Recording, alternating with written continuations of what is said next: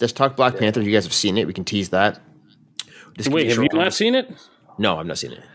Wait, what the fuck is happening in Toronto? You guys don't turn out for Black Panther?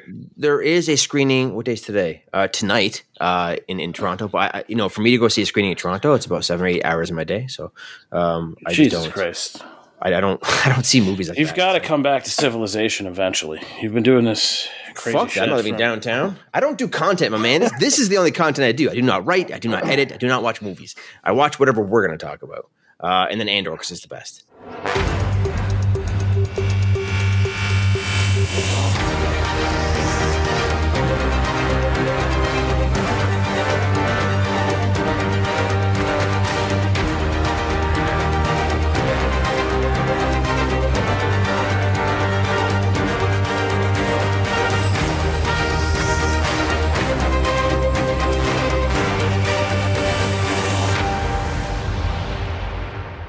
Anyway, let's move on to what we're here to do. Hey. Okay, yeah. So, welcome to Podcast X, episode 20.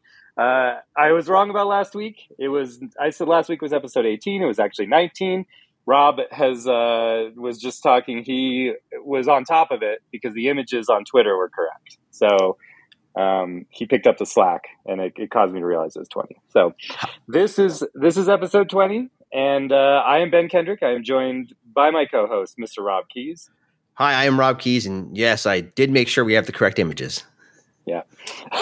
It's the second time we've run through this now. And we have special guest Kofi Outlaw here. We all know Rob is on top of those images. We know That's right, baby. Yeah, we just finished a very heated conversation about the history of secured images on Screen Rant and compressed images, not security.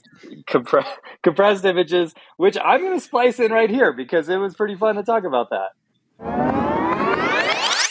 So what the fuck?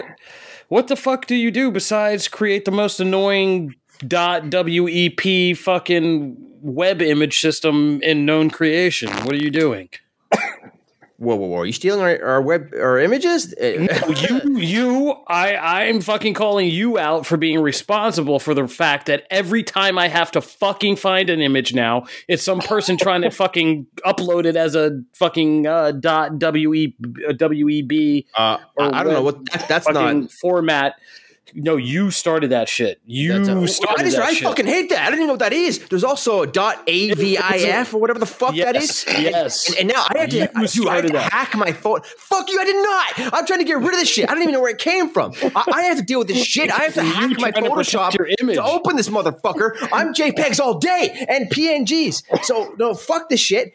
I didn't create that stuff. I'm trying to get rid of that shit. I think your crazy image protection system. I think CBS or Paramount did this shit, man. It's on you. Fuck no way. This is on the internet with this bullshit. SR. This is SR all the way, man. It's the number one goddamn browser, man. It's the number one. I'm gonna send you a video. I'm gonna do it right fucking now. As literally the number one image stealer from SR. I know these things. I steal the most SR images, and I know this stuff. I know what it is. You guys are the ultimate. I mean, you guys are great backdrops. I take what you do, I remix a little bit, but I know for a fact that you started this to protect your images. We did not, motherfucker.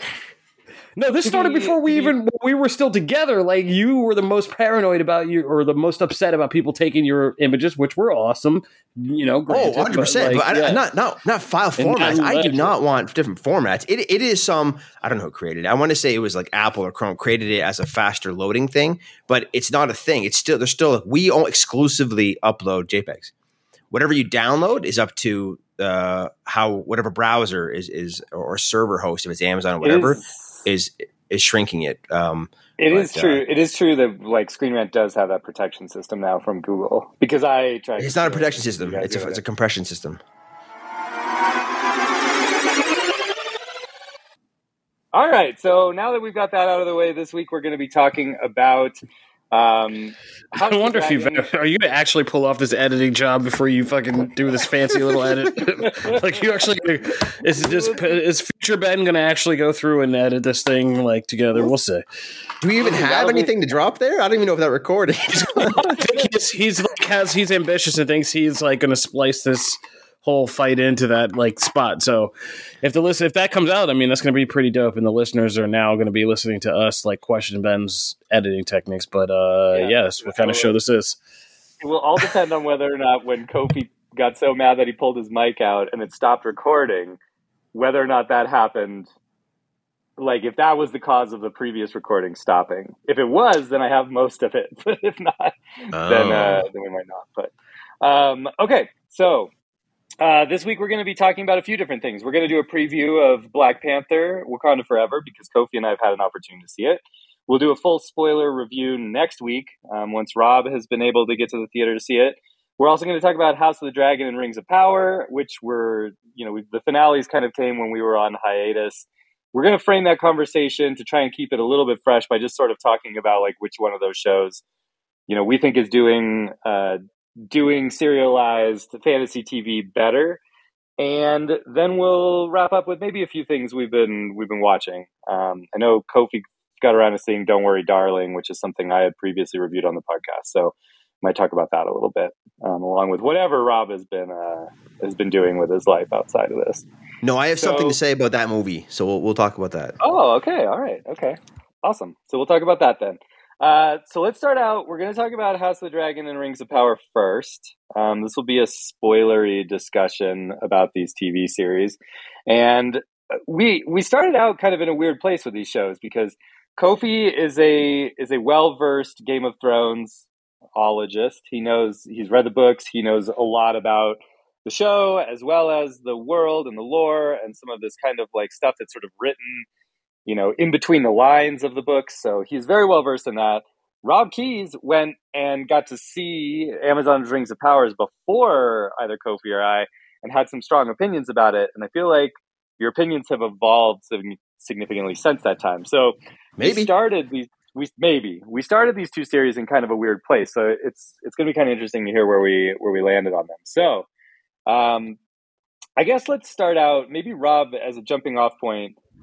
I am curious, like how your feelings about Rings of Power have evolved since that initial conversation, which, correct me if I'm wrong, you basically said it was a beautiful looking show, but you weren't really invested in the characters all that much. And if I remember correctly, the very first time we spoke about it, I had some very early screeners, and this kind of brought up the discussion point of screeners as an introduction to this kind of media. It's very bad to give media this first look because a show like this, which has quite literally an unprecedented level of scale and budget, we shouldn't be watching that in a low resolution, blurry, watermarked, incomplete state. That is not how you launch your $500 million Prime Video investment, Jeff Bezos's, personal passion project. So I came out of that thinking, and I'll back this up by saying I really disliked the Hobbit films, but I loved the Lord of the Rings trilogy.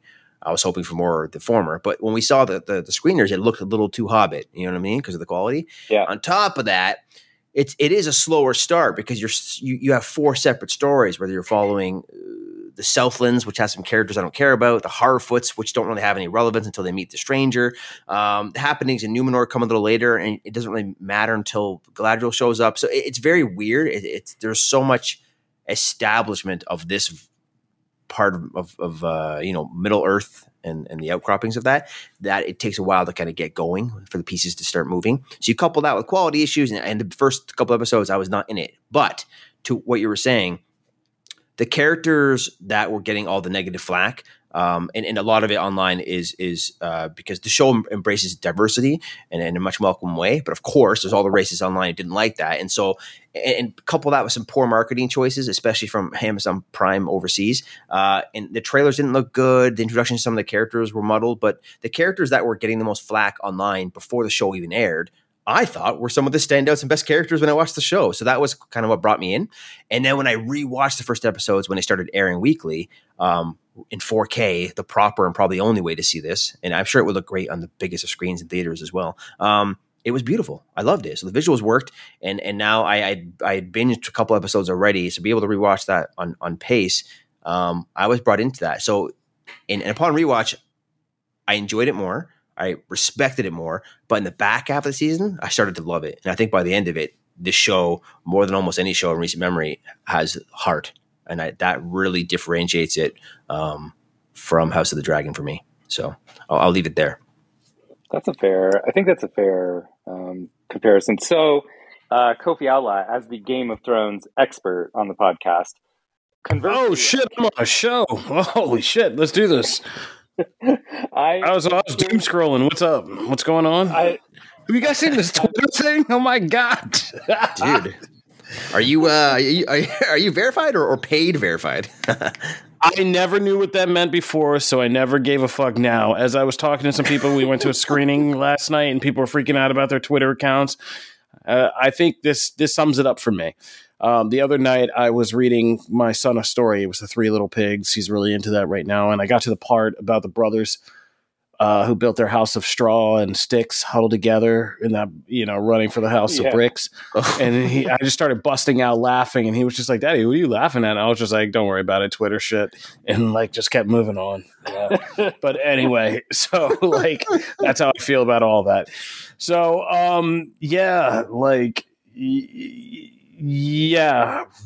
okay. So, what are we talking about here? What are we doing? So I want to know. House of Dragon. Okay. Yeah. All right. House of Dragon, Rings of Power. I'm sorry. Tonight's drink is nothing. I was at happy hour before this, so I'm coming in hot. So here we go. House of Dragon and Rings of Power. I have not gotten to talk about this on the excellent program, Comic Book Nation, but so this is going to be great to kind of talk with you guys about. So I think that, okay, there's a couple things. They're both fantasy and it's easy to compare. I actually wish in retrospect they hadn't been on at the same time. I wish that fantasy TV had just kind of kept going, even though they were completely different companies and completely different shows. I wish one had run and then the other so that I could just keep having fantasy TV, week to week. But that's just me. I think they're very different shows. I think House of the Dragon is very much a much more quote unquote grown up show. Rings of Power is much more I could sit down even maybe with my 4-year-old. He's can get a lot of things. Maybe not him, but my 7-year-old definitely, and watch that show and feel okay about it. And even the scary parts, but it's much more family friendly. So they're two kind of different shows. I'm not a Tolkienite, and Tolkien is kind of the weird place where I kind of draw the line because, what we do is awesome, but it's also complete bullshit that I kind of made up with you guys and what we do. So, I don't have in Tolkien is a PhD researched and studied field. You know what I mean? So yeah. I never pretend to know, bow down to all the Tolkienites, bow down to all the Tolkien PhDs out there. You guys are killing it. And I never pretend I can equal your level of knowledge in this. So I can, as a dummy, I can enjoy Rings of Power a lot more. I don't get tripped up by the whole canon and lore and original, of it. I like the new age reimagining of it. I think Tolkien himself would have been okay with that. It's weird in these days and times that Tolkien and Star Wars become these weird lightning rods for kind of these strict kind of traditionalist and, racist fixations, when both of these men, George Lucas, guy married to a black lady for many years, who bucked the entire studio system and said, I'm making my film the way I wanted. And he literally is the rebel and the empire is the film industry. And these are guys who didn't, they don't play by the traditional rules, and they didn't believe in all this weird stuff you probably believe in. They're radicals and revolutionaries. Tolkien came back from war and wrote Lord of the Rings and all that stuff to say, fuck fascism. I never want to live in a world like that. And here's how you defeat fascism, because I've been on a battlefield shooting people in the face or shooting at people. And the whole time I've just been thinking about how are these philosophies making us kill each other? And here's the thing I can always say about fascism is the goodness of everyday people will help you defeat fascism and blah, blah, blah. Yeah. These are people who had thoughts about this stuff. So I think they would have been okay with a few brown people in their fucking lore. You know what I mean? I don't think they would have been oh, hell no. These don't seem like the guys that would have been like that. So, all of that aside, I don't get mad about any of that. And I thought it started slow, but I thought that Rings of Power came together pretty nicely by the end. And, there were some twists, and I thought the twists were good. And, what they ultimately did with the lore, like the Sauron of it all and the wizards and all that stuff, even if it's altered lore, I don't care. I thought it worked pretty well. And I thought there were good performances, and I thought it was a very fun show, overall, once it got going. And I think it's going to get better because this was the showrunners are new showrunners. They've never done really this kind of shit before. And I think now that it's established, I think it's going to get more, and we've gotten past the initial, everybody in their separate corners. How does it all come together of it all? I think it's going to be more exciting as it goes along. And by the end, where it's going to be like anime. Anime is like this too. Anime is so fucking slow sometimes at the start. Sometimes the main character is always just crying all the time, or some things are just takes a long time to gear up, and there's all this mood and atmosphere and shit. But once it gets going, in those later seasons, you don't remember that early stuff or your complaints. You're like, man, you're invested. It's been built, and the exciting shit gets really exciting. And I feel like Rings of Power is going to be that. Oh, that's a lot. Yeah. Let's try to make this next part shorter. House of the Dragon is the same thing as Game of Thrones. It's just good. I mean, for all the things when people say nothing happens in shows or something like that, this show's just a talkie. That's it's a talkie with a few more dragons, but it really does pull it off, and weird time jumps and recasting of actors and shit that is just totally we've never seen, but it worked. And it proves that the Game of Thrones universe is a universe and is interesting and can really do its thing. And it's introduced a whole bunch of new sets of stars to us. Like Millie Alcock's a star now. I knew Olivia Cooke because I watched Bates Motel for a long time, but she's now a really big, going to be a bigger star. Emma Darcy, and it is just really kind of interesting, and it's good because it's event TV. And it's event TV that seems to be crossing all demographics. There's an entire Black subculture of House of the Dragon that you can follow every week. And I recommend you do, even if you are not Black, you can still do this. And it's called #DemDragons, DEM Dragons. And if you want to have some of the funniest shit you've ever seen about House of the Dragon, just follow that hashtag. And it's in Black Twitter loves it. And it's crossing. It's again good to have something to bring everybody together as kind of water cooler event TV, in the way back in the true times. Remember when we used to do this, water cooler TV, and we all talked about it and everybody, and that was a cool thing. And it brought people together that. House of the Dragon's doing that. And that alone is good because in the world of everybody in their own streaming bubbles and shit, it's so hard to do that. And it's a lot better to talk about House of Dragon than it is to all get together and talk about some Dahmer. So, it was well done. And the productions, I mean, this isn't early Game of Thrones. HBO put the money in. They need some more lighting effects and shit. We all know that. But yeah. Am I concerned about? I'm less, but here's the thing. I'm more concerned about the I can never say this word, trajectory of Houses of the Dragon than I am of the trajectory of Rings of Power. Because I'm concerned about all these people in the show, top showrunners and executives leaving before season 2 is, I want to keep my eye on that, if that's a benefit or a big red flag, whereas I feel like Rings of Power is going to get tighter. Also, we did the time jumps and stuff in this season, but the main crux of this current story is the Dance of Dragons is only a year or two long, that conflict. So, and I don't mean a year or two in seasons. I mean an actual in-universe time. It's only a year or two. So I don't know how long they can milk this. And I think there's a lot of uncertainty about more around House of the Dragon in that, we don't know what this fucking show is going to be. Are they going to just do Dance of Dragons and that's all we're here for, and it's like kind of a shorter event series, like some BBC shit? Or is it going to be the entire run of the Targaryens leading up to Daenerys Targaryen, which is like, again, this is 200 years you're talking about. We've covered like maybe like 17 to 20, and like we'll cover like maybe 25. And so are we going to do all these other eras? Because I broke my brain, guys, and I did write up an excellent, like, here's everything you need to know if you just want to know everything between the Targaryens, between when House of the Dragon starts and Game of Thrones.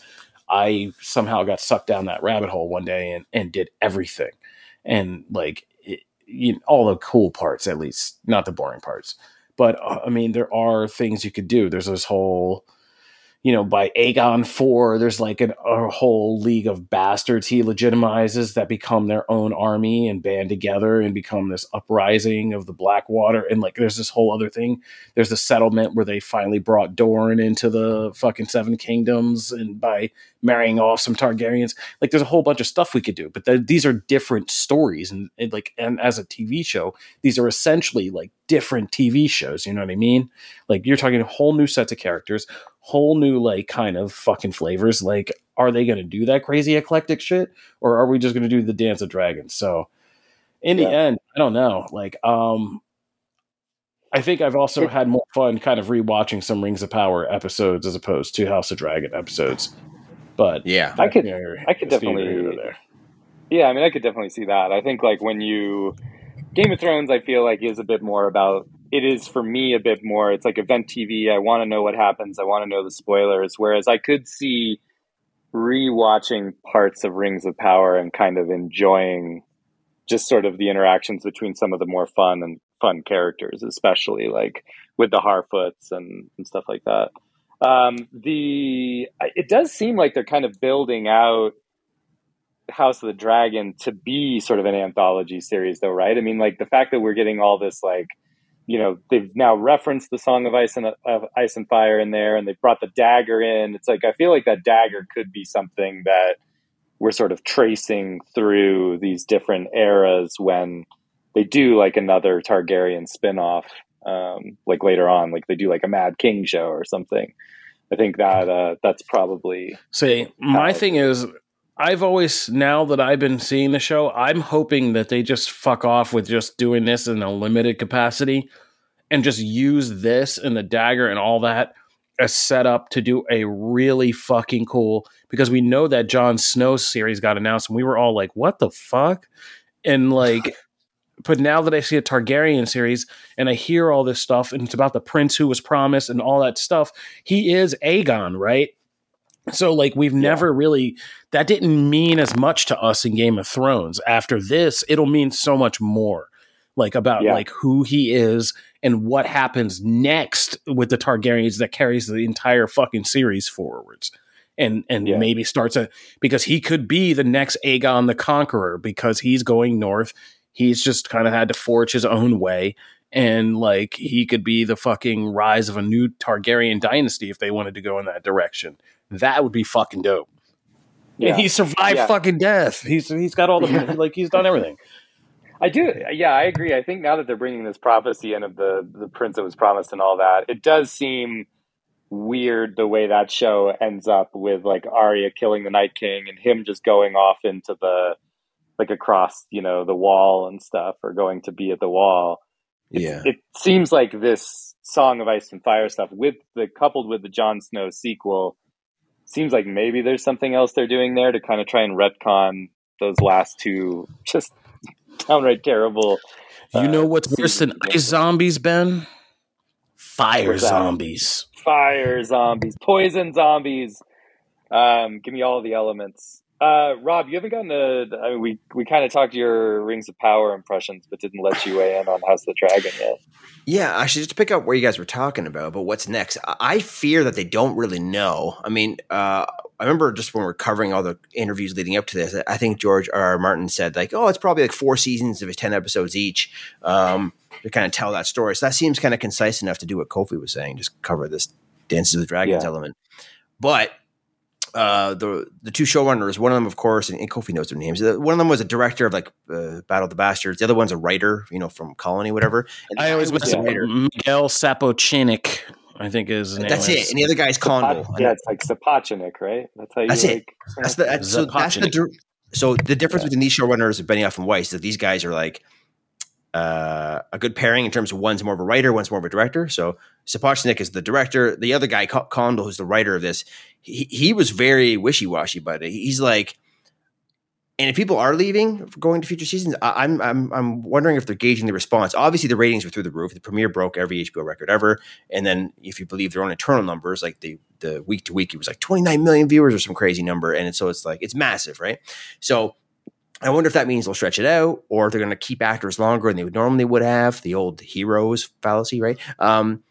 But he was saying, like, this dynasty, this version of the Targaryen dynasty is like 150 years, right? Well over a century. So they could do time jumps if they want to extend it and cover more of that in the show. But I would almost them rather focus on this story, finish it in 4 years, and then do the Jon Snow stuff and whatever other spinoffs they want to plan to fill in other time gaps. I'm not sure I want to see the same show of an entirely new cast set 20 years later, then 50 years later. That's less interesting to me than finishing up this story.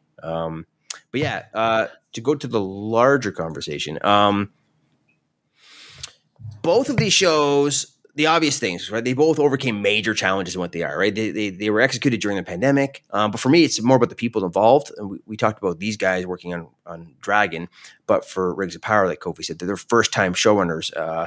And both are exploring entirely new eras. Both are playing kind of pretty creatively with canon. And from a casting standpoint, if you look at Rings of Power, like that was one of their biggest challenges, right? They had to recast like icon level roles with Elrond, Sauron, Galadriel, and they made it work. And they had to pace out like very compared to Dragon, which seems like a little smaller in scale in terms of like and Kofi calls it the talkie, but it's very character driven, smaller groups of people, I think, and they're a little more connected. Whereas you look at Rings of Power, and this is one of my complaints with the earlier, slower episodes, is they're pacing out multiple very separate and distinct stories between Galadriel's journey, the elves and the dwarves, and them trying to work on something eventually, the Southlands and the orcs and what they're doing, which we didn't talk about that, but the big reveal of them, showcasing the Mount Doom erupting and how that was all set up was incredibly satisfying, and that really was such a turning point for that show. And I agree with everything you guys were saying. I think that to me is a more exciting future. And Ben, I think you and I were talking about this with Dragon. It's like those last 3 episodes or so, and maybe it ties into when Viserys passes away and whispers the prophecy, and it's misunderstood by Alicent there. I think it just kind of derails for me in terms of the darkness of it all. It's like I'm less keen on seeing the shock factor scenery, like Daemon strangling his wife at the very end, right, and paying no attention to the birthing issue. The over the top evil of Aemond demanding that what's his face cuts out his eye, or Sir Criston Cole going super fucking full asshole and keep leveling that up, or Larys Strong, the crazy stalker, doing all his evil shit, and all the incest, of course, which is like prime Game of Thrones. And even the whole sequence with like the children fighting with shaved teeth and nails. It's like, do we really need all this shit? It's like, I get it. Everyone is evil, and they're like re-emphasizing and blowing up how fucking evil everyone is, and it's like, I'm just kind of bored of that at this point. So those last couple episodes, and to give them credit, like the dragon sequence was beautiful. It was a cool, even if predictable, the final episode was kind of cool. And it is more than Lord of the Rings event TV, where I have to watch the Sunday night as it airs. Whereas Rings of Power, I could wait a couple days. Maybe I'll wait a week and watch 2 back to back. That is the appointment in television. But I think I came out of this more excited. I'm more happy with what they did with Rings of Power. And that was, to me, was more impressive. As much as I love the production quality and the casting, and tremendous casting on both fronts. And I know I talked about them casting icon level characters with Rings of Power, but you got to give credit to Dragon, where they did a risky time jump and they played that off beautifully. It was so well done. So just masterful acting across the board and great character writing for them, even if I hate a lot of the stuff the characters are doing and find some of it annoying and over the top, but still, I'm curious at least, but in terms of excitement, I'm more excited for Rings of Power. So that's your comparison. That's interesting. I think I am probably more curious to see what Rings of Power does and where it's going than I am with House of the Dragon, just because we kind of know what the end point is, with House of the Dragon. So I guess we know the end point actually even more clearly maybe in Rings of Power than we knew. But for how they get there just seems so kind of bonkers at this point with Rings of Power. Even though it's driving towards a very specific event, it feels like they're taking like a lot of liberties. Whereas with House of the Dragon, they're obviously taking a lot of liberties because there's not that much text that they're working off of either. But it feels like it's using the cliff notes in order to kind of direct you towards what's already been written. Whereas like we're getting tons of new characters that we've never even heard of and stuff in Rings of Power.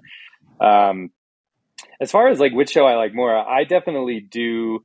Like if I had to, kill one of them or cancel one of them, I probably would cancel Rings of Power still, just because I'm so excited to be back in the world of Game of Thrones, and I'm so excited to like have that experience that we all enjoyed so much from those first like 5 or so seasons before it, kind of went off the rails in 6, 7, and 8. That was such a special sort of, maybe even just kind of time working at Screen Rant and stuff too. It felt like that's when we were really hitting our stride and getting really good at kind of, I don't know, covering TV well in a way that we hadn't in the past and things like that. But I still remember when the Purple Wedding happened and Joffrey was killed. We had like an article. Oh my god! Wasn't it the Purple Wedding? Wasn't that what it was called? It's called the Red Wedding. Oh, Joffrey killed. No. Oh yeah, the Purple Wedding. Yeah, you're right. Yeah, Purple Wedding. Yeah, like I remember, we had like an article up that was like how that happened, like who killed him, because it was telegraphed, even though you really had to like be paying attention and stuff. And I just remember that being kind of like a really fun time for us, like in our feature team and things. And I get a taste of that with House of the Dragon, and feels like such a palate cleanser from, kind of the way that Game of Thrones wrapped up. So I've been really enjoying that appointment TV sort of experience, getting, Sunday night to sit down with my wife, put the kid down, I pop some popcorn, we watch that show. I've missed that. And I don't think we've had a lot of that, through COVID, and we're not going to movie theaters as much. Like that was for that reason, it was really, really special. But, and the drama and the twists are all really great, but from the standpoint of who's doing stuff that is sort of like out there, and I can't not just like predict what's going to happen. Like, it's more like, I can't predict like where the show is going whatsoever. Like when, the Stranger and God, I'm totally spacing that character's name, the Harfoot character from Rings of Power.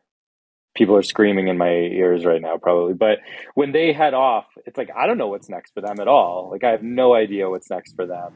And that's kind of exciting and kind of fun from that standpoint. But yeah, I don't know. I Rings of Power kind of like, I really like warmed up to it. The first 2 episodes I thought were kind of like overacted and sort of goofy, and I wasn't really on board with a lot of the characters.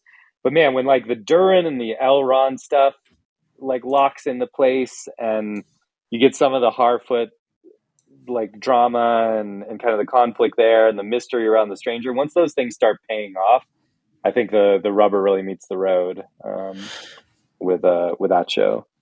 I'll tell you right. One thing though, it's some of the like, as much as I don't like elements of Dragon, it executes extremely well. I think Rings of Power, and maybe this is first time showrunners or the scale of it and stuff like that, didn't quite do that for all the characters. And like, the big miss for me at the beginning is Theo, right? That kid with the sword thing. Oh my God. That stuff was unwatchable to me. Like the whole Southland stuff was just annoying as shit until like the back half. And then you start to get the heart of it. You get Arendir and that whole thing. And like, I think you're talking about Nori, right? Nori in the Stranger? Nori, yeah, it was Nori. Yeah, so I'm going to say like Tori, but it's Nori. Sorry, but Nori and her dad and the mom and that family and her friend, like there's so much heart there, and you get that, like you said, with Durin and Elrond too. Like there's that is such in stark contrast to Dragon, where like people like bang their cousins and then strangle them, and with dead kids lying on the floor. It's like, you know what I mean? Just another Wednesday in Westeros. That's it. Yeah. Yeah, and there's a wedding, there's going to be a shit ton of death or some violent, extremely bloody violence. Anyways, I don't have to go all over that again. Okay, well, so the question, though, that I think is on everybody's minds is, are you guys Team Green or Team Black? Because that's the really fun part. Yeah. I'm Team Black. That's just a ridiculous question. I'm Team Black. So I'm Team Black as well, but I have enjoyed trying to kind of put myself in the shoes of people that are Team Green, even though they're all sociopaths. Because, I've been reading a lot of subreddit stuff and just kind of enjoying the debates and everything there. And personally have enjoyed kind of the way they've tried to humanize Team Green a little bit. I mean, Allison with Olivia Cook's performance as well as the actress before. I mean, it feels like that's a sincere character. It's not just like a power grab on her part, even though Otto... What? I don't know where you're going with this. She burned everybody. She allowed people to get burned in Harrenhal in exchange for foot jacking, foot whoring. We don't have to talk about Sir Otto, who pimped out his daughter to a king. Kristen Cole is a psychopath, is like a Joker level psychopath who just snaps and just kills people, and including almost himself at one point. I mean, Amon, would you admire when you trying to understand and put yourself in the position of somebody who jerks off on peasants, No, I get that. I'm not saying Aegon Aemond is he can't even control his dragon. That thing just fucked up that poor little kid. He got eaten alive. I replayed that so many times. I was just holy shit, that dragon just ate that other dragon and that kid.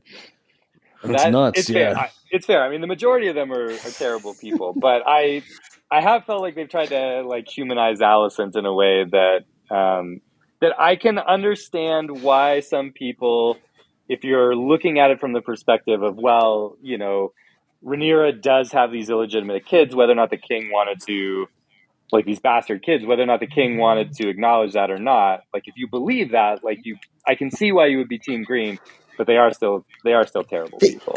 That's the bait and switch with the audience. They had Otto and Allison have the conversation about how important it is to have a male heir to keep the peace. If they don't, there is going to be war. The factions will split. There will be war, and they're kind of right about that. But then they also showcase the psycho kids, and it's worse because Aemon's into kid fighting rings, right? It's not just jerking off in the public. It's crazy.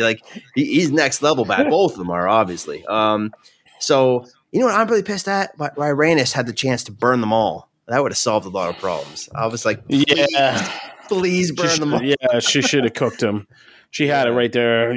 This whole thing could have been over right then if she had just cooked them. And she should have been the most pissed and just cooked them after seeing somebody else get coronated. Just be fucking cook them. They had to try to backtrack on that one, and I was like, man, that shit's weak as shit. You should just it's just annoying. Just had her run. You didn't have to have them come face to face. Just have her run. It would have been understandable if she just got her dragon and got the fuck out of there. But what was it? So her reasoning was that it wasn't her war to start. That was kind of no, because that's what they said. And also I think they tried to do, based on the episode, you can make the flimsy argument that she had a kind of bonding conversation with Allison about motherhood and all this other stuff. Yeah. And that she wouldn't at that point, take a son, especially burning one alive after what she thinks happened to her son. She wouldn't have done that to another mother, that type of deal. So, yeah. But if she cooked Allison too, then she wouldn't have had to feel that pain. But maybe that makes me a sociopath. I don't know. But if you had just cooked the mother and the son, then nobody would have felt any pain. That's it. There you go. Yeah. The other point I was going to make on the green side of it, they tried to give you that hint of Otto and Allison having a point, right? Which works nicely against the craziness of Daemon and all of his evil shit. But then also they have Otto manipulating all the lords, saying if you don't join us, you're going to get arrested. If you don't break your oath to Viserys and Rhaenyra, then we're going to arrest you. And they did, and even hung one of the guys, right? So it's they're just so over the top evil, and then so is Daemon's crew and all those psychos. So I'm team Scales because I want the dragons just to fuck everyone up. Forget people. Keep it what's Vagar. Yeah, I want Vagar. I think the funniest thing I made myself laugh was just like a thing from the scene of the classic movie Baby Boy where Ving Rhames flips out on Tyrese and beats the living shit out of him because Tyrese like fucks with him the whole movie because he's dating Tyrese in the thing, he's like dating Tyrese's mom, and Tyrese hates him. But I was like, Vagar, I just want to be like, the one who just like fucks up everybody. And it's just like, stop. I was with Aegon the Conqueror. Now I'm dealing with this shit. Like, fuck this shit. I'd love to see like it from her perspective because it is a girl dragon. That should be hilarious if somebody just did like a book or a narration or some kind of thing where it was like all of this from her perspective. Like, I'm just chilling in my cave. And one day this black chick comes in. She's like, I'm going to ride you now. And she was pretty cool. But then she was like, I'm having a baby. Please cook me. And I was like, what? What? But then she just kept screaming and I did it. And then I was like, fuck, man, I'm going to take a minute and like get over this. And then some creepy kid like came running in and like hopped on me. And like next thing I knew, like I'm like out doing all shit. But then I like chilled for a while. I was just like on Storm's End. I was hanging out. And then I was just trying to fly one day, and this other kid's like little dragon started burning me and shit. Like, what the fuck was that about? So I ate his ass, and then it was war. Can I ask you a question, Kofi? And we don't have to get into this if it's spoilers for future seasons. I'm just genuinely curious because that big cool scene is with Daemon singing to that giant dragon, Vermithor. What's the deal there? Because that one doesn't have a rider. Is Daemon trying to claim that one for himself, or? It's not a spoiler to say that one of the biggest things about the Dance of Dragons conflict is as you saw in this finale, like the armament of how many dragons and which dragons you get is a chess game. That's like why Otto was like all happy when Aemon wins, and he's like, oh, I didn't know he would get that dragon. Like, that's fucking awesome because he was playing the game like that early. But so a big subplot, which could get really muddled for this show, and I'm going to be interested to see how they do it, is finding people who are eligible dragon riders.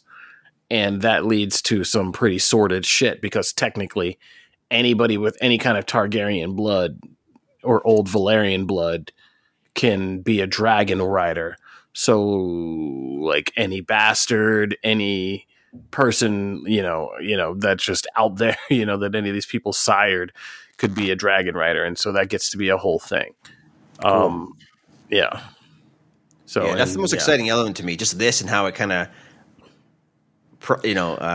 hints or foretells like in the original Game of Thrones, like the one dragon switching sides to the White Walkers, right? It's kind of neat. Yeah, but just to finish before I lost my own thought there. Yeah, so it's a 2-part process, right? You got to find the people, but you also got to find after the right dragons who are still dormant, and like because there is an active dragon pit like under there where Aemon went the first time when they were teasing him in that one scene. Like there is a whole pit of dragons, some of them whom have been just chilling, like Vagar, like until Lyanna came and took him. That dragon was Viserys and Daemon's dad's, and so when their dad and their dad's brother both died, that was the whole problem that started this whole problem. Is they both died before their father, and so their father had to choose the succession and didn't choose Rhaena. He chose because the eldest son's eldest daughter was Rhaena. He chose the youngest son's eldest son, which was Viserys, and that's what started this whole thing. But that dragon was their dad's and had been chilling there since he died. And so, like, until Daemon gave it to his wife, like that dragon one of the most powerful dragons, the only one of the original 3 that Aegar used to conquer the fucking country, had been just chilling there, like under the thing. So there are more dragons. I say all that to say there's a bunch of fucking dragons still in play. Yeah. Yeah, when that dragon, like not the one Daemon was singing to, but when like Aemon's, I'm awful with names today, but like Aemon's dragon, Vagar, he's riding Vagar when he claims. Yeah. So like when that thing rises up in Storm's End, like as Luke lands, and it just looks like a mountain is like, it looks like something out of like God of War or something like that. Like that was such an awesome shot. And I'm definitely here for it as they start doing more with these dragons, because I mean, I hope that's some like a big selling point of the show. Is like, oh yeah, I mean, it is called a Dance of Dragons. The conflict. There is some pretty epic shit that goes down. Yeah, like, and some shit. That budget's going to some pretty specific shit, and that's going to be pretty awesome. Yeah. Switching gears, and then we'll talk about Black Panther. Who is the stranger? Is it Gandalf? Is it Saruman? Like it's strongly hinted that it's Gandalf, but I'm curious if that's a misdirection. No, I think it's Gandalf. You think it's Gandalf? I mean, at this point, yeah, pretty much. I think there's a line he says at the end that's pretty much like a Gandalf line. Dead on with the like nose stuff. Yeah. And I think what they're doing is, because they're playing fast and loose with the fact that Tolkien never really said when Gandalf came to Middle Earth. He says that he shows up in the Third Age, at the beginning of the Third Age, which is, after the defeat of when Sauron becomes, that whole thing after the war and all that stuff. And the ring gets, the rings are done. So they say that Gandalf showed up before that, during that conflict, but it's not so cemented that you can't say, because the thing about Gandalf that's different, that distinguishes him, is he was like man of the people. Like he was the one who was really in tune with like the land and the people and the simplest folk, like the hobbits, right? That's his whole thing. And because he believed in the goodness of just like everyday salt of the earth people. Right. But it is arguable that you can retcon the story to say that he actually showed up in the Second Age, but he, as basically an angel, because I don't always remember the technical words for this, but as an angel, he had to figure out how to be a fucking person and to use his powers the way he did, and it took him a while. Right. And he did it by wandering around and with people like the Harfoots / became hobbits and shit like that.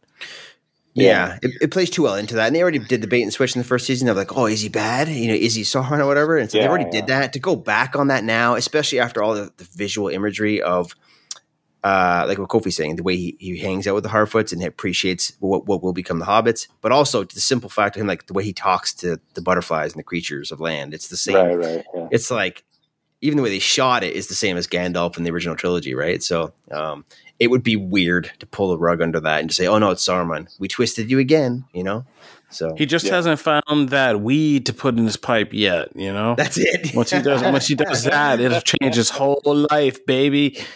He'll be ready to go.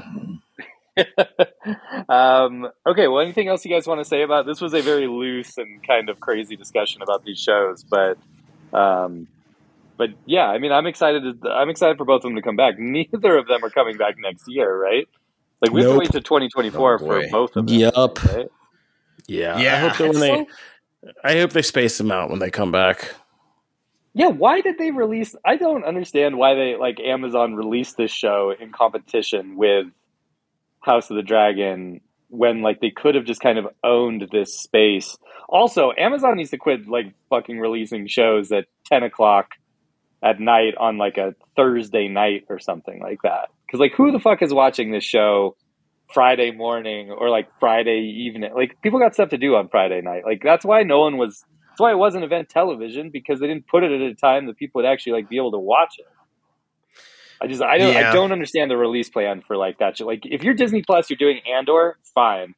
But if you're spending $1 billion on a TV series based on one of the most popular fantasy series of all time, why are you dropping that as though it's She-Hulk or something?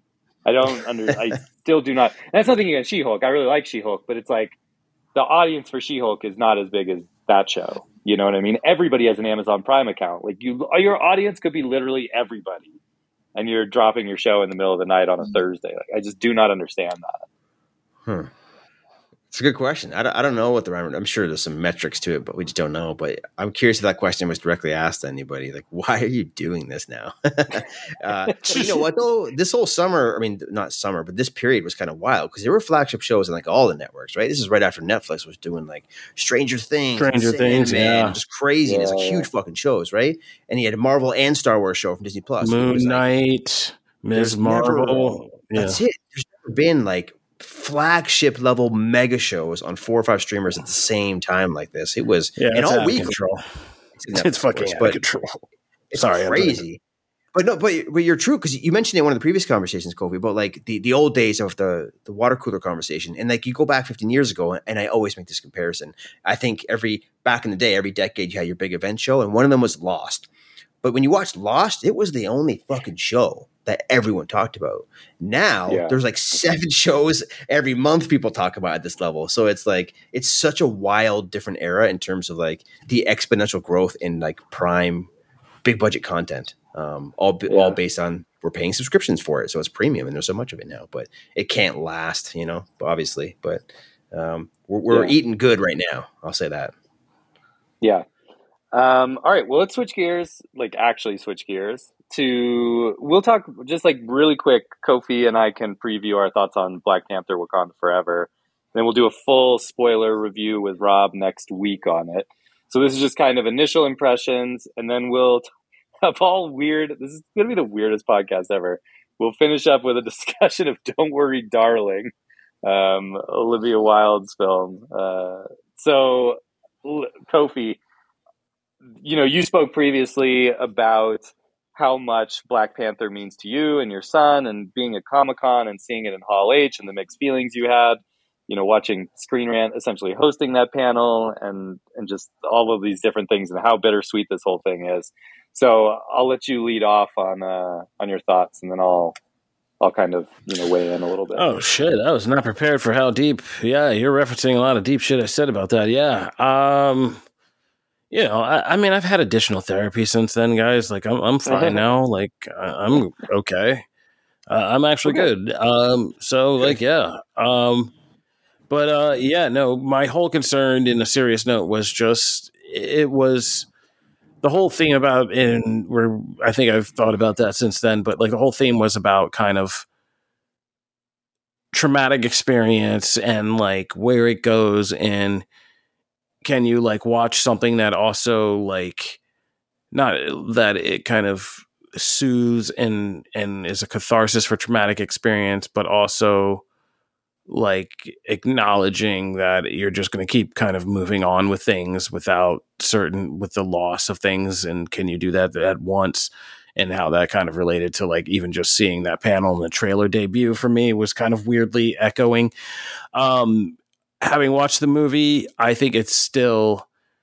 I forget who wrote this, and I'm so sorry for not crediting you for your work, but it was one review today that said Black Panther: Wakanda Forever does not have the answers, and I was like, holy shit, that might be right on the money of things that somebody could write about this movie, and just a great headline. Yeah. I wish I thought of, and I think that's kind of what it hit the nail on the head of me for me. There is Ryan Coogler has in certain ways, Ryan Coogler has been dealing with the theme of Black trauma in all his movies since he began. I had the pleasure and weird experience of having to kind of watch Fruitvale Station the same night I watched Lee Daniels' The Butler after I watched 12 Years a Slave for some critics review thing. And then, that even Creed, which he made into if you ever remember the opening of Creed, is much more intense with Adonis being in this Philadelphia juvenile detention center and locked up. Yeah. And all these other kids and these images of young black kids, mostly locked in cages and stuff like that. And so he's been dealing with that for a long time. And I think he never meant to deal with it in this film. And I think there's a lot of mixed grieving things going on in this film, and I don't think it ultimately necessarily comes out feeling like it knows its way and is making full cohesive sense, but I don't think it needs to either. And I know that's sounds like a cop out or something, but it's just true. I think this film is about grieving and the messiness of it and the trauma it leaves and a lot of other stuff. And I don't think there is any solid answers or preachiness about it. It's just you're watching the attempt to just do it. And I think that's important in a weird kind of way. And the more I think about Black Panther, Wakanda Forever, and the fact that it's the end of phase 4 and all the questions, because we're into such like juvenile conversations about Marvel that maybe we're not ready for this yet, but like, I think it is a good capper to phase 4, because I think phase 4 is, and I've been joking about this, but I don't think I'm joking anymore, but it is the PTSD saga. Like that's what phase 4 is.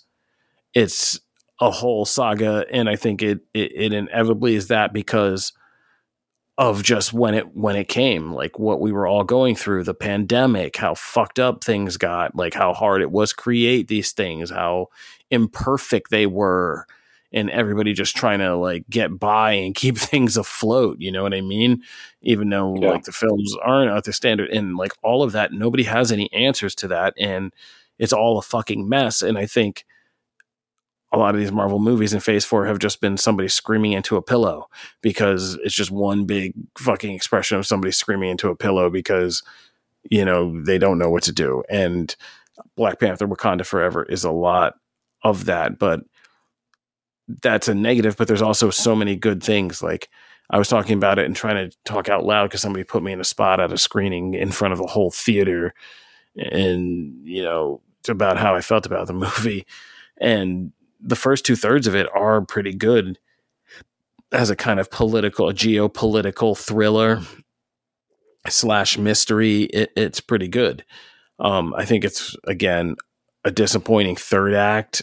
And like I said, the ultimate thematic points, I don't feel like necessarily come through. There's a lot of kind of things that kind of muddle what the point is, but in the character arcs and some of the character arcs and stuff. But, aside from that, it's also very beautiful. It's really beautifully shot. I think there's some sequences that'll give Avatar a run for its money. I think the performances by all of the cast members are just incredible, including Angela Bassett, who I don't think I've seen kind of own the screen this much since What's Love got to do with it, you know? And I was talking about this, and I was joking about this, some other Black correspondents, but there's a whole subplot, I think, like I said, Ryan Coogler's a master at this, of kind of making blockbuster entertainment, but also communicating cultural things too. And like, there's a whole subplot in this movie just about Queen Ramonda's choices in headdress and hair display and things like that are very culturally significant, and, you know, that are kind of, you know, quite shocking in some parts, and you're like, whoa, and you're like, but only certain people are going to get that. But so it's kind of a mixed bag. The parts that are about Chadwick Boseman are very powerful and like really, really fucking moving. I saw but, you know, there's also a lot of silly shit about underwater people and Marvel and vibranium and other stuff, and the word mutant getting dropped and shit like that. So, you know, it's weird.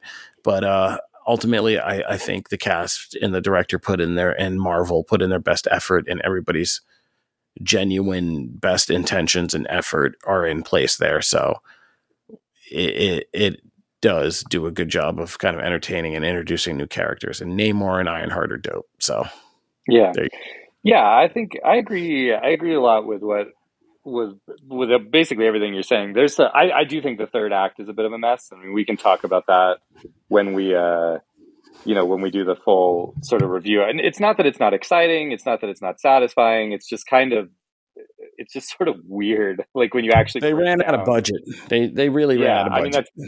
I mean, it kind of feels like that. It just sort of feels like everybody kind of gets like put in a very like specific small area, and then, you know, you kind of have the title characters like face off while, you know, their armies fight. It's that kind of thing, but it feels so small compared to kind of what Namor is even teeing up earlier in the movie, because he's talking about how, you know, he has as many soldiers as there are blades of grass in Wakanda, is a line that he has. And it's like, when you get to the end of the movie, it's kind of like, oh, well, I mean, this is just sort of like a normal end to a Marvel movie.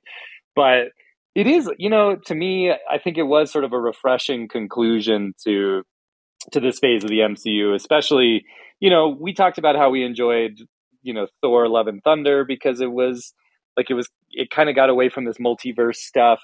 But I mean, this is like a even bigger step out of that. Like, this is a very grounded, aside from the fact there are underwater sea people and stuff, it is very grounded. It's shot in a way that, like, some people may not take this as a compliment or not. I don't know, but it's almost like DCU in the way that it's shot. Like, it's very Man of Steel at times in the way it kind of hangs on characters and sort of is actually like allowing people to provide like really sort of like contemplative. No, you're right. Like the gorilla close up, like, handheld close up, like naturalistic lighting. Yeah, there's a lot of Man of Steel in there. I didn't think about that. That's it. Yeah, I mean, that's it. There's shots of Shuri where, in particular, where it feels like it's really hanging on her in a way that is much more intimate than Marvel movies usually are, where it's all very controlled and all very, kind of like, this is a set and there are people standing in it and things like that. I kind of, there's some good, I would say, sort of twists along the way, or things that I think will be surprises to the audience that probably do fit with like the state of mind of the main characters. But I think also kind of, it's like the film kind of gets hung up in its own grief in a way that kind of fits, because like we're all sort of trying to make sense of losing Chadwick, and we've all lost people like this in our lives, where you're sort of left and you were helpless and you don't know how to move past that grief and you blame yourself for not being able to do more. And the movie kind of is going through that in addition to the characters, which is sort of an interesting thing to watch. But it kind of, by the end of it, it just, like, I think you were alluding to, Kofi, in that headline was alluding to, it like doesn't really have something overly, I think, profound to say about that by the end. I think it kind of does to an extent, but it doesn't really line itself up with Namor's grief and what he's trying to do in a way where it all comes together and you're like, okay, this movie has been able to take the time to really say something interesting about death or what's taken from you or things like that. But yeah, I mean, in general, like, I really enjoyed it. I think it's probably the best movie of the phase. I think, Shang-Chi's up there as being incredibly entertaining, and pretty well executed and really unique. And, Love and Thunder was really fun, but because of the mix of like some just really stellar performances from some of these cast members, as well as just the baggage that the movie was going in with, and the fact that it kind of delivers, I think, in terms of at least sort of settling you in this world where you as an audience member losing, Black Panther and Chadwick Boseman, you're kind of situated and intimate in with the characters in this film in a way that a lot of times we aren't, because you have felt that sort of same loss that they're feeling in a real tangible way. I think that's all, it was handled well enough that it makes for a pretty unique experience from that standpoint. The first 5 minutes of this movie are just like a real fucking kick in the teeth. The way that because it just cold opens on kind of a chaotic situation, which I won't spoil. And then do you think it's a spoiler to talk about the new Marvel Studios, the special Marvel Studios title card that they have? No, they released it. They showed it. Okay. It was reported. No, there's. Yeah. I will just let's just keep it more general and say the way that this. One of the things that's weird is how this film distinctly and heavily bookends itself with Chadwick Boseman focused tributes, and like you said, it's like, and that's what I was trying to allude to before. It's like you're dealing with really heavy stuff right from the outset, and like quiet too. They're like quiet stuff. Yeah. Like there's silence is a big part of this movie at points that is like utterly devastating, and you're just left to sit there and kind of with your emotions and your feelings. And it starts like that and ends like that, and like in between, and in between there's like silly flying winged man and fish people, and like right. And then at the end you're back to these really quiet, like heavy, like, oh shit, like you've gone, this is real, like like it's done, like type deal. You know, you have to do that whole settling for yourself, and like and that gets kind of weird because you're like, oh yeah, Namor, I do, but I like, oh shit, yeah, he's gone. Fuck. Yeah. Like, yeah.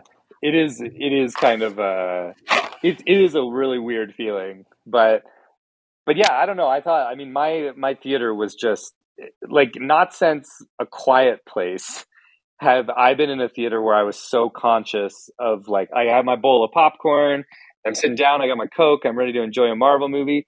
And the first 5 minutes, like, I knew that I could not touch those things because it was so, like, the mood was very like intense. And when they show the special Marvel Studios thing, it's dead silent. And they're just showing these pictures of Chadwick as, you know, as Black Panther and stuff. And like, you know, you don't want to be that dude who just like reaches into your popcorn and start munching on it. And like, I think that was sort of a unique thing that you don't get a lot. Like, everybody in the theater is kind of united in sort of this grief, whether it meant, you know, whether Chadwick meant a lot to them or not. You know, I'm sure not everybody in the theater that I was with like had a strong connection to that movie or something, but you do, you know, you realize like, this guy's gone, he died. And like the way that he died was so, like, talking about Chadwick, like, was just so shocking because it was, you know, he had kind of kept it from the public eye. I think it like, kind of then seeing him on the screen again in this way is very, very surreal and very, very unique. But in general, I mean, you know, we talked about like, how would they kill Black Panther and all the terrible ways that could be done. I will say that I think ultimately the way that Chadwick is like honored in the film and the way that T'Challa dies, as well as the way that the moments that you do get to see T'Challa in the film, you know, like in flashback or in, you know, they've shown in the trailer that like mural of him like on a wall in Wakanda, like those moments feel really special. And I think you do sort of, I don't know, it's interesting, you know, he's just kind of missing in the film. It feels like there's a chunk of the world that's missing. Well, that's the way that, I mean, that's what reminds you of that loss. That's what's interesting about it. Yeah. That's what I mean. First of all, I was going to joke a long time ago, but I didn't want to interrupt you. But I was like, if you touched your popcorn and screamed "Let's fucking go" when like the Marvel Studios logo rolled in, you would have been definitely a fucking asshole. But that's the kind of intense thing. It like shows you all this stuff right in the beginning, and it's just like, you see all this awesome stuff, this fun stuff. You're never getting that again. Like, this movie is not going to have any of it. And you're like, oh shit. And like, I mean, which is a ballsy thing to do because you're doing that to your own 100%. Movie. And, but like, you're like, it makes you then like really strap in and understand like, there ain't going to be no Chadwick Boseman in this movie. Like, nah. And it's really fucked up. Yeah. Man. Yeah. I'm genuinely curious, like, how you feel about it when you see it. I mean, I'm sure you'll enjoy it. Like, you know, Kofi and I are talking about like just kind of what all the conflicting emotions that a person would have watching it, partially because the film is wrestling with all of that. But you know, it's a great film. Like, it's definitely like, I think a lot of people are going to go back to the theater to see it. I think, you know, it is kind of one of the movies we've been waiting for. I think maybe it's kind of what we were hoping Black Adam would be in terms of energizing people to go back to the theater and, you know, enjoy some time over the holidays with family and stuff. I need to see it again. Yeah, exactly. Cool. Any questions, Rob, or anything? Like, I mean, when you kind of hinted that there were some twists with stuff like that, so it makes me hesitant to ask about some of the Wakandan returning characters. But I'll ask some very general things. So, do Nakia and M'Baku get like good enough screen time compared to Shuri and Okoye? Yeah, both of them. I would say both of them are well served in the movie at both as in both emotional scenes as well as in like action and just sheer volume of screen time. They're both well served, I'd say. It's funny you say that. I wish I didn't see it, but I saw just a a split second of a clip doom scrolling through Twitter of M'Baku like seemingly trying to land a hit on Namor, and I was like, oh boy, that's been in recent trailers. They use that in that's been out for a while. I know I've been kind of avoiding it the last week or two, so that's kind of a new clip for me. But let's just talk about that then. Talocan, which is the big thing, obviously they're introducing here. Do they explore a lot of the city or the people beyond Namor? Yeah. Okay. Yeah. Cool. Yeah, you do. You do get to, like I said, there are sequences. There are sequences in this that I think will give Avatar a run for its money. Ooh, baby. Yeah, that's cool. Yeah, I mean, Ryan Coogler and them did like a great job production wise. There's a lot of amazing production in this movie. That's good. You know what? Also, is it's not in the third act. Music. Yeah. It's like the first movie. That third act CGI shit. No, they ran out of budget, like clearly, and I mean, but this is why Doctor Strange kind of suffered. You can see it. It's like they only had so much to do in the same time period, and they were like, it has to be for Chadwick, and so they put a lot. Like the first 2/3 of the movie look amazing. There are sequences in this that look like fucking.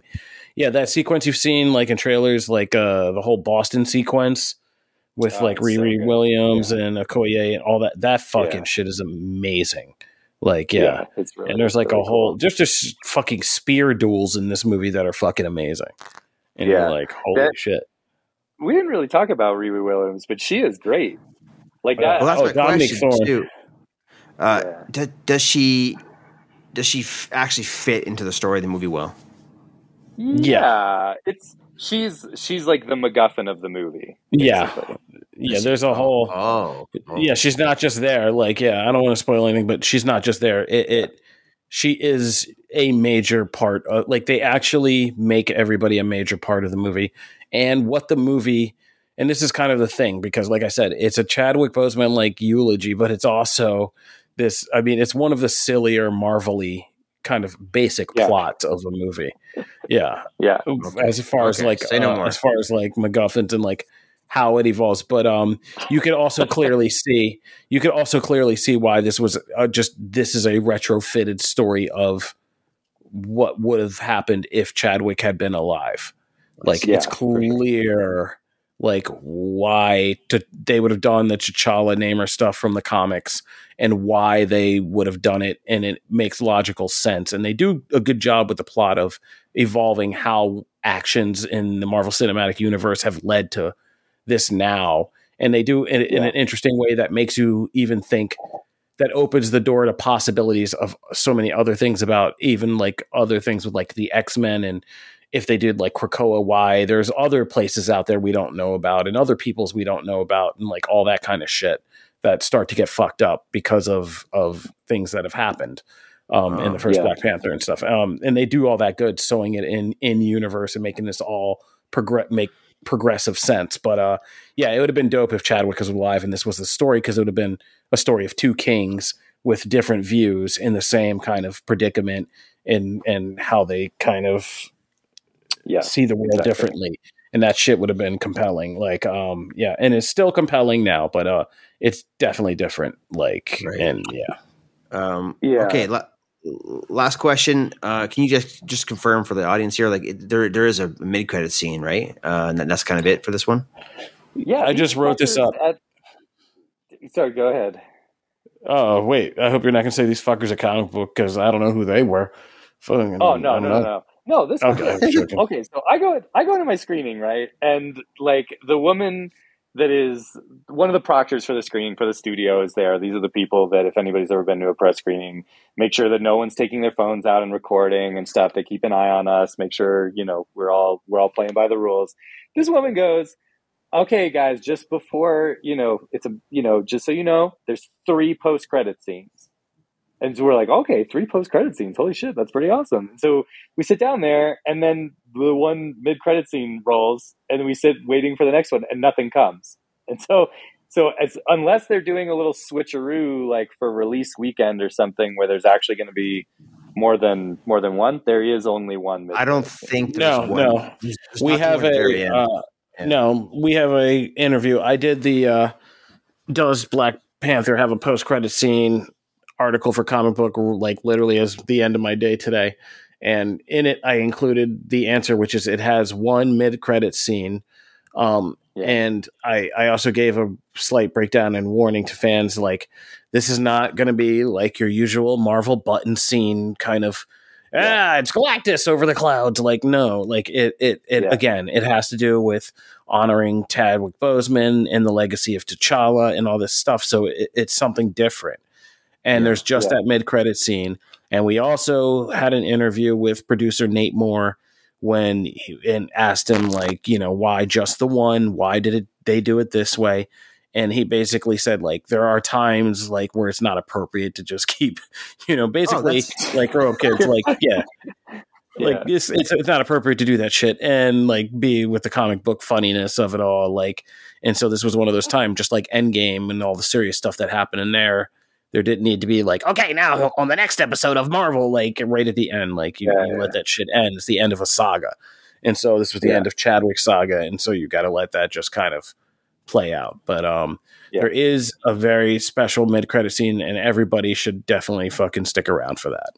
Yeah, it's one of the, it feels like almost a return to form in terms of what like a mid or post-credit scene is, where it's actually like connected to the main story but it gives you an idea of where some things are headed. Like James Gunn didn't come in to direct the shit. You know what I mean? Like it's Ryan Coogler.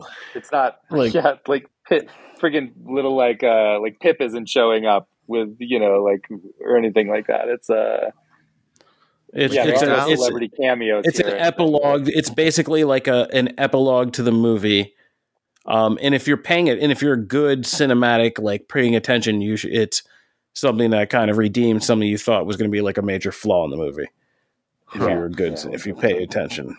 I was just going to say, I was looking it up as I asked the question, and Nate Moore told Collider the same thing. I think when you just quoted it or something similar, he said he basically didn't feel appropriate to have a stinger, and then he compared it to Avengers Endgame, like you were saying. So I guess that makes sense now.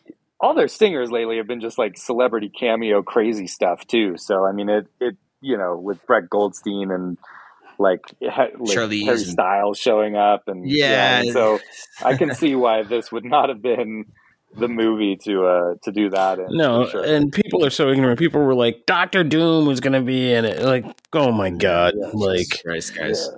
It's not the. It's just Kofi like, when Kofi and I were talking about like sort of that guerrilla cam, like lighting. I mean, the mid credit scene is more that kind of thing than it is like any mid credit scene probably ever before. It's quite it's like beautifully shot. It's contemplative. Like it's cool. So, okay. Well, yeah, we'll have a spoiler review of this next week when we all talk. But listen, the mid credit scene's like, you didn't get emotionally traumatized yet. Here's a little one to take home with you. Oh Jesus! Okay, stop. Okay, so you guys have both seen "Don't Worry, Darling" now, and I am curious, like, what's your guys' reaction to rewinding to when I talked about this movie previously. I said like I had an interesting time watching it. It was fun watching kind of the central mystery unfold, and Florence Pugh gives a great performance, but Harry Styles sort of stinks it up.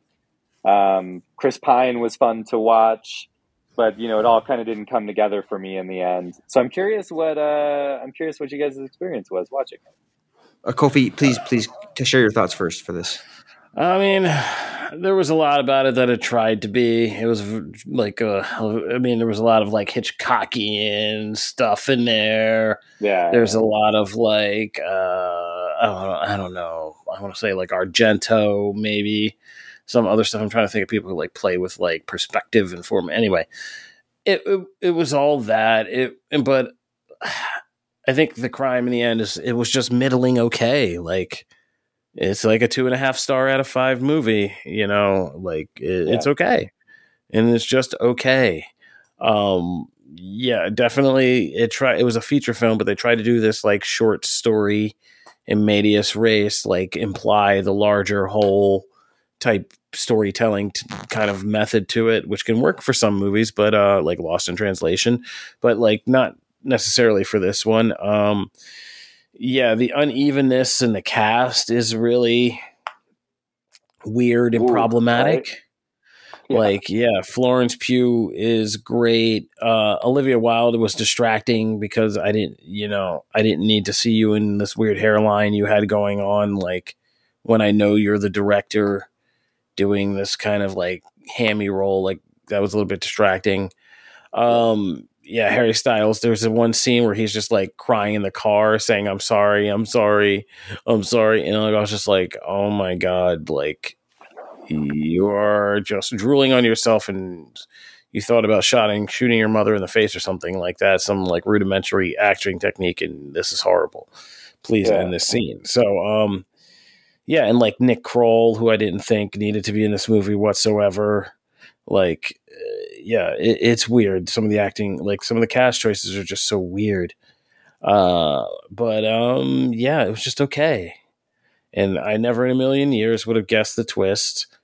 I didn't think we were going in that direction, and when we did, it felt like they just skipped over it so much because they didn't have like a really good breakdown of how to explain it, so it was just kind of half-baked. But and I get it. I also think this is like, I'm really kind of going to be forever interested in Olivia Wilde and Jason Sudeikis and the existence of this movie at the same time as Ted Lasso, and like what these projects are actually about. Because I really feel like this movie is like a spouse's or significant others like really fucked up passive aggressive way to say, I'm like a fucking dynamite woman. You try to keep me like fucking locked down in some domestic shit. I'm never going to be your like fucking Idaho wife. Like, fuck you. Like, I'm fucking a rock star. Like, and I feel like there's something really weird and ugly wrapped up in this movie, like from her personal life with Sudeikis, and like, it's nuts, man. It's a lot. It's going funny. On. It makes it even funnier when you then think like her and Harry Styles are like together now, because it's like he's kind of trapped in this like creation of her making, not necessarily. You know what did it for me is that dancing scene. I cannot get the image of him being like kind of told to dance and then doing that weird dance and how weird that looks, like, out of my mind. That was when I was just like, I can't with this movie. But Rob, I'm going to keep this short so we can wrap this up. I have not seen Don't Worry, Darling, and I never will. I thought and it's not because you guys saying it's mediocre as fuck. It's because Shia LaBeouf emailed us about this bullshit and whether or not he was fired and all this stuff, which led to me having to get on phone calls with Olivia Wilde's team, who told me a bunch of crazy fucking shit. And then 2 weeks later, they bring this fucking movie to the Venice Film Festival at the same time we're doing our corporate like work retreat. And all goddamn weekend, it's like, did Harry Styles fucking spit on Chris Pine or not? Why is he making out with Nick Kroll? Oh, look, Florence is here, but she's not doing any press. Everybody hates everybody. Are Olivia and Harry even going out now? They're not even looking at each other. They're sitting on opposite sides of the chairs. It's so fucking awkward and cringe. And then Harry comes home and goes on tour and he's joking about spitting on Chris Pine and everybody fucking hates everybody. And then like a week ago, they're spotted together kissing again. What is going on? I want to see that fucking movie, not whatever this is. And I won't even get into the Ted Lasso of it all. So, anyways, this caused a lot of stress for me professionally and personally. And it sounds like it's not even that great of a movie. So you can follow me on Twitter at Rob _. That might be the most accurate review of honest review of Don't Worry, Darling there is out there. All right, well, yeah, we'll wrap it up. That'll do it for this week's episode of the podcast. This was quite an episode. I feel like we were all over the fucking place, but hopefully it was fun to listen to. We will be back next week with a review of Black Panther. I'm Ben Kendrick. You can follow me at Ben Kendrick on Twitter. Mr. Rob Keys. Yeah, if Twitter's still around next week, I'm Rob _ Keys. That's Keyes. Or I guess I'm on Instagram too, at FailCube. Yeah, I'm on Mastodon social now. I've booked I'm on Tribal social. I'm everywhere. Special guest, Kofi Outlaw. Me and my fidget spinner will be over on comicbook.com. You can also find me on Comic Book Nation, the only show that does it all for geek culture. We do it all. We do more than this show, more than your show, a week. More than the other show. We do more. Yeah. But, yeah. But that one doesn't take me after happy hour, so, thank you guys for having me on. And whatever state I'm in. You're welcome. Yeah. You're quite welcome. Always happy to have you. All right, guys, we're going to get the fuck out of here. Have a great week. We'll be back next week with our review of Black Panther.